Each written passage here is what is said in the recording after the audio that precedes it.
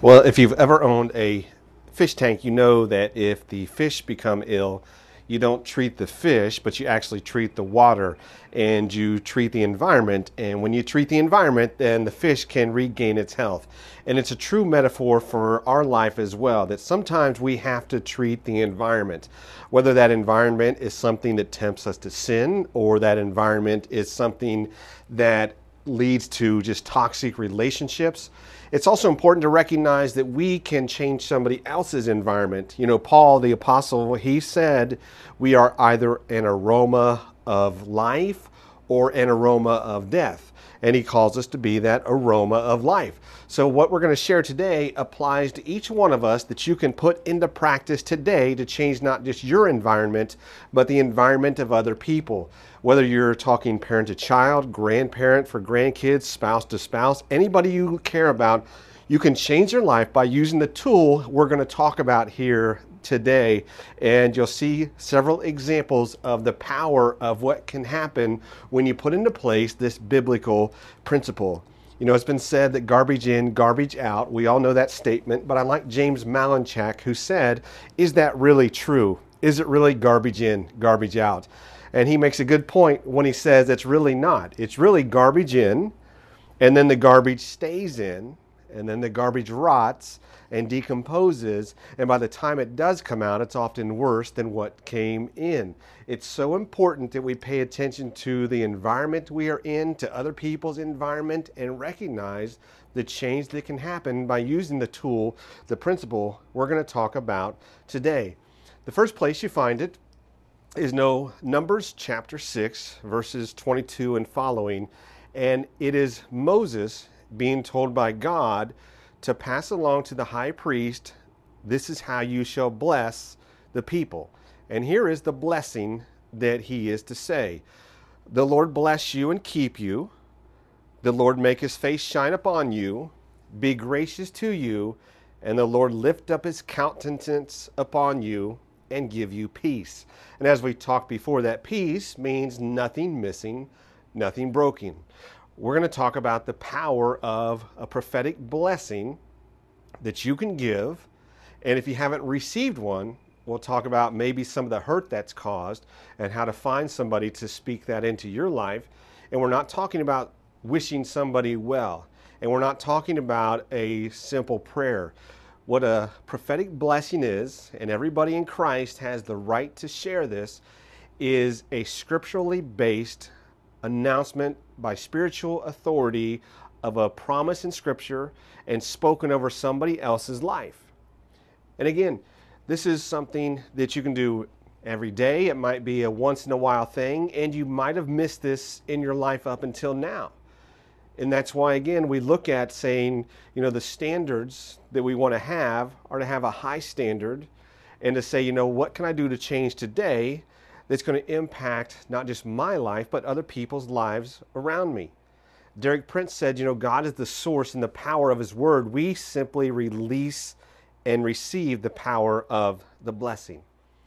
Now, two people that wrote about the blessing, John Trent and John Hagee, both wrote some great books about the prophetic blessing. And if you've never done this before, today's a great day to start. And if your family and you've never done it in your family, you think your family's going to say, you know, well, how come we haven't done this before? Don't let that be something that stops you from starting today. Because even if they may question the first time you're doing it, why haven't we done this before? I can tell you they'll come back and say, I want that blessing again. We all know people that say unkind things. You know, we live in a culture where people often criticize more than they say kind things. In fact, you know, if you are in a really good mood, you know, what do people say? They'll say, well, what's wrong with you?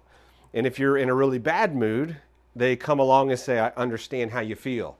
So you see, we have things backwards very much. And so it's very easy to say critical things. It's much more uncomfortable for many people to say the kind things. But that's what you're going to see the blessing is about. You know, parents that maybe are critical in their words to their children, you'll see the opposite effect of that when you speak life, destiny over your kids, over your family, over your loved ones. Maybe a friend who is going through pain in their life, and you can come along and be that voice. Paul says, speak the very words of Scripture, the very words of God.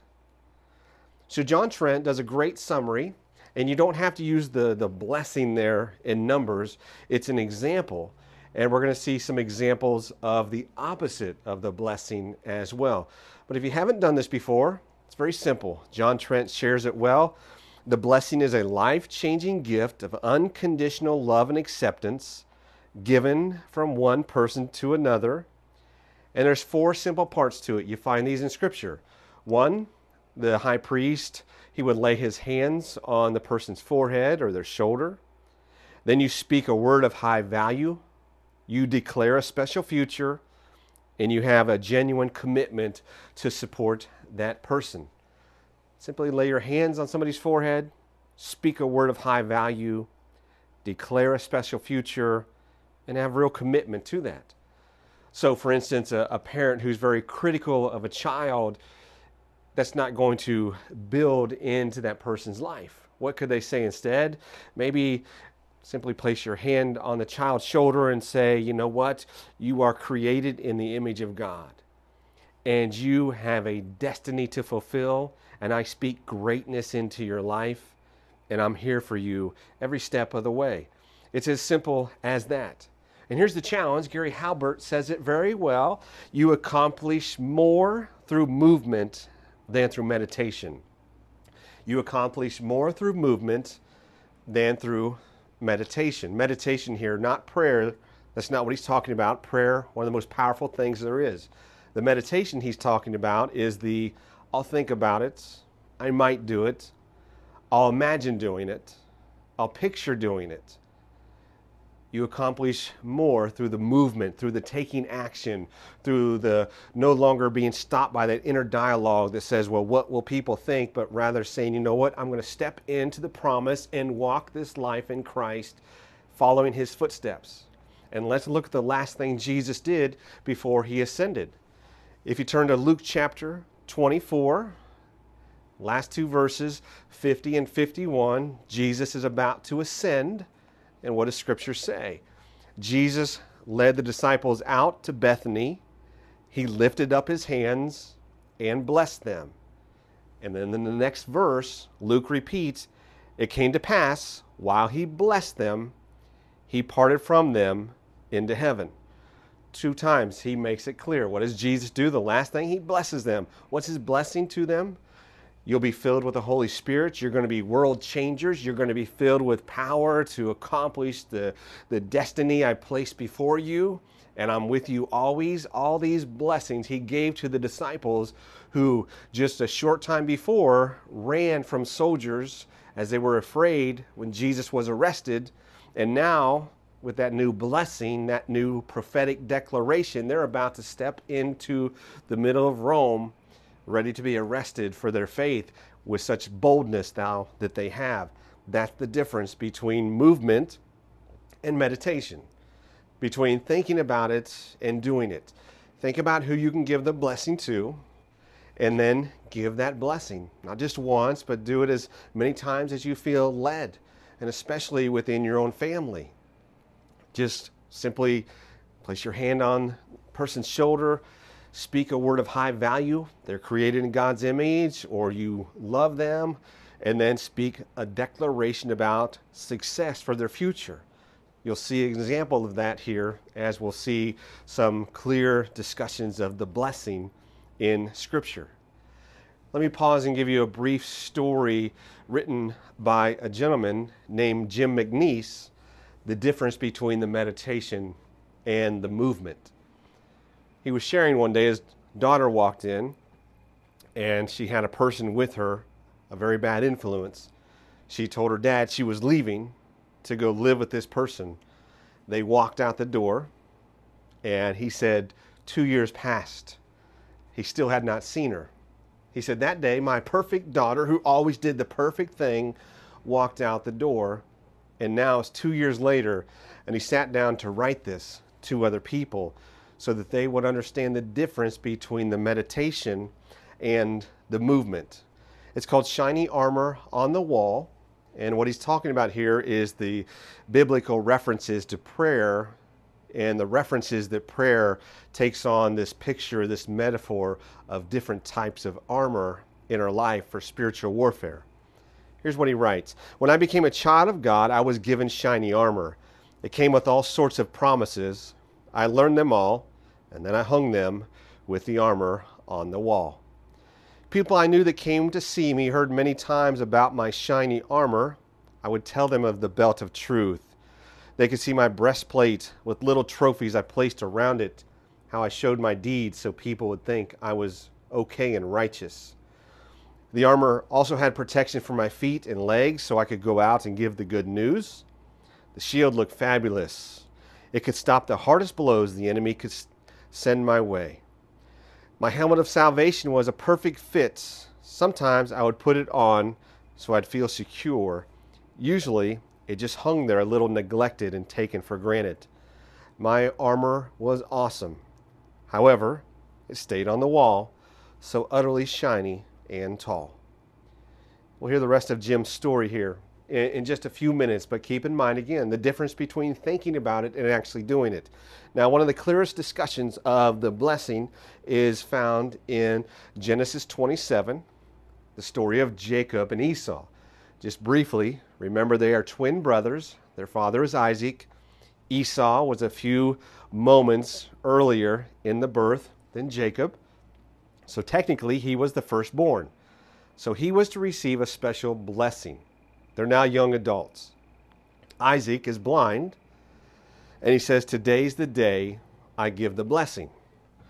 And as you know the story, Esau goes to prepare his father's dinner, and Jacob sneaks into the room and pretends to be Esau.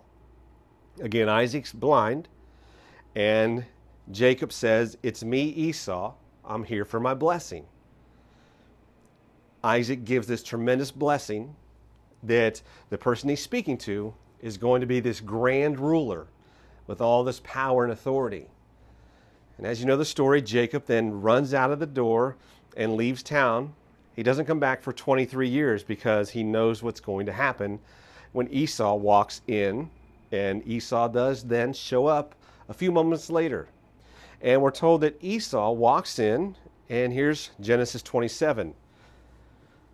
Esau says, "Here I am." And his father Isaac said, "Who are you?" He said, "I am your son, your firstborn, Esau." Notice the words of Genesis. Isaac trembled exceedingly. There's a mystery to the blessing we can't fully explain, but once it is given, it sets in motion a person's destiny. Now, certainly you'll see there is reaping and sowing. It's not about fatalism. We still have our own choices, but the spoken blessing has tremendous power. And Isaac recognizes that, and he begins to shake and tremble because he realizes he's been fooled. Notice what happens next. Isaac said, "I bless the one who came in before you, so he shall be blessed." When Esau heard these words, he cried with an exceedingly great and bitter cry. So it's not simply just saying, "Well, just speak it to me." It was a special declaration over somebody's future. And that future was given then to Jacob. That's the power of the blessing. Esau recognizes it. That's why he weeps. He doesn't just say, "Well, give me one too." He begins to weep. He knows the blessing's already been given. Now, what you're going to see in all of this is any of this brokenness here can be healed in a moment in Christ. There's nothing about the blessing that you can't give it more than once. But this family here did not have that repentance in Christ. You can begin again today, no matter what your background in Christ, and start fresh and new as a new creation. We'll see examples of that too. The example of Jacob and Esau, the important part is to recognize just the power in the blessing and the power in Esau's words next, because you'll all recognize this because this is everybody's heart's cry. Esau then said to Isaac, "My father, bless me also, O my father." And Esau wept. Everybody's heart's cry is, bless me too, O my father. We all have, whether it's your biological mom or dad, or you were adopted, or maybe your grandparents raised you, whoever that person in our life, that parental figure, maybe later on in your life, that parental figure, everybody's heart's cry is for that person. We want them to bless us, give us that value, give us that approval, that acceptance. And so you can know when you leave here today, you're coming across everybody feeling that same thing. Would somebody please bless me and speak words of life into me? Show me value, show me acceptance. Remember, blessings, unconditional love and acceptance. Speak high value of somebody's life. Declare a special future for them using biblically based principles. And then be that genuine support for them. If you're a parent, your kid's cry is, bless me, please. If you're a grandparent, the grandkids, if you're married, know your spouse, that ache that you might have in your heart, you might also have a father wound for yourself where you say, you know what, if somebody could just speak that blessing into me. So if that's you and you don't have that figure of that parental authority in your life, find a spiritual mentor and ask them to speak that blessing into you. Ask them to declare that special future. Ask them to be that person, to be that life-giving voice to you. Which brings us back to Jim McNeese. Again, the challenge between meditation and movement. Jim McNeese, his daughter, 2 years have gone by. He shares this about that moment. He said, I had all this armor on the wall. Then all at once it happened, and it was so fast. The thief visited my home. I wasn't ready for him. My armor was hanging on the wall. The thief stole one of my most precious possessions. I couldn't stop him. By the time I got my armor on, he had left. Well, my armor no longer hangs on the wall. Now I put it on every waking moment because the thief left me so wounded. The armor no longer shines. It has been through so many battles. It's a little rusty now because it is stained with so many tears. But by the armor's power, I will stand. When I got my armor, I was a child of God. Now I am a man of God. A warning to other children of God reading or listening to this. Do not put your armor on the wall. Let me give you a beautiful example of God's grace when it comes to the blessing, because you might be thinking about maybe sin in your life. We won't read this, but if you get a chance, Genesis chapter 49, Jacob tells his grandson Simeon that he cannot be blessed because he had this violent background of sin. If you fast forward, Levi is told the same thing. He cannot be blessed because he also committed this violent act. So Levi is broken by this, as anybody would be. But then you get to Exodus chapter 32, and when Moses comes down from the mountain, you remember the golden calf incident, and we're told this in Exodus chapter 32. Moses stood at the entrance of the camp and said, whoever is on the Lord's side, come to me. And the next verse tells us all the sons of Levi gathered together with him. I imagine they ran to him. Levi, Jacob said, can't be blessed because of the violence that he committed. When you get to Moses' day, Levi, that chance at redemption came, he runs to Moses' side and says, I'm with you and the Lord. And what does Moses then say to Levi? You shall teach Israel God's judgments, and you shall put incense before the Lord and a burnt sacrifice on his altar. He goes on to prophesy that Levi, because of that repentance at the golden calf moment, will now become the high priest of the nation. How does a violent, cruel man become the high priest?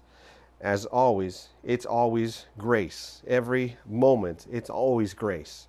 As John Hagee says, when I look at the church, I see converted adulterers, drunkards, drug addicts, thieves, and self-righteous modern-day Pharisees. Then I see grace, mercy, and forgiveness in action. Is there a secret sin in your past, something dark in your history? Confess it now in your heart in prayer. And let this day be the best day of the rest of your life. Become a new creation with an unlimited future. The blessing, a life-changing gift of unconditional love and acceptance, given from one person to another. Simply lay your hands on them, speak into their life a word of high value. Then declare a special future for them and have a genuine commitment to give them your support. That's the power of the blessing. That's the power of words spoken with biblical authority over somebody's life. You know, John Hagee shared that in the early 60s, he was preaching down in Texas, and there was a young soldier there, and he said this soldier stood out because he was young, but his hair was white. And he said, I couldn't imagine what he had been through. And so after service, he could tell the soldier wanted to talk to him, and so they sat and talked, and he wanted to know his story. And so he asked this soldier, he says, what is it that you regret? And here's what John Hagee writes. This soldier had served as the leader of a bomb squad in the Korean War. He missed a mine he was supposed to clear. His best friend stepped on it, and several soldiers died. He cried, "It was all my fault. That is my story." I looked at him and said, Bill, the only power in heaven and earth that can remove that pain is God himself. Jesus said, blessed are those who mourn, for they shall be comforted. Bill, your warfare is over. We joined hands in prayer as his tormented soul mourned its way into the peace of God that surpasses all understanding. That's the power of the life-changing gift of unconditional love in the blessing spoken of high value of somebody's life, declaring a special future for them. Your right in your calling in Christ. Let us be the aroma of life, changing people's lives and their environment so they can also then live in the light of God's love.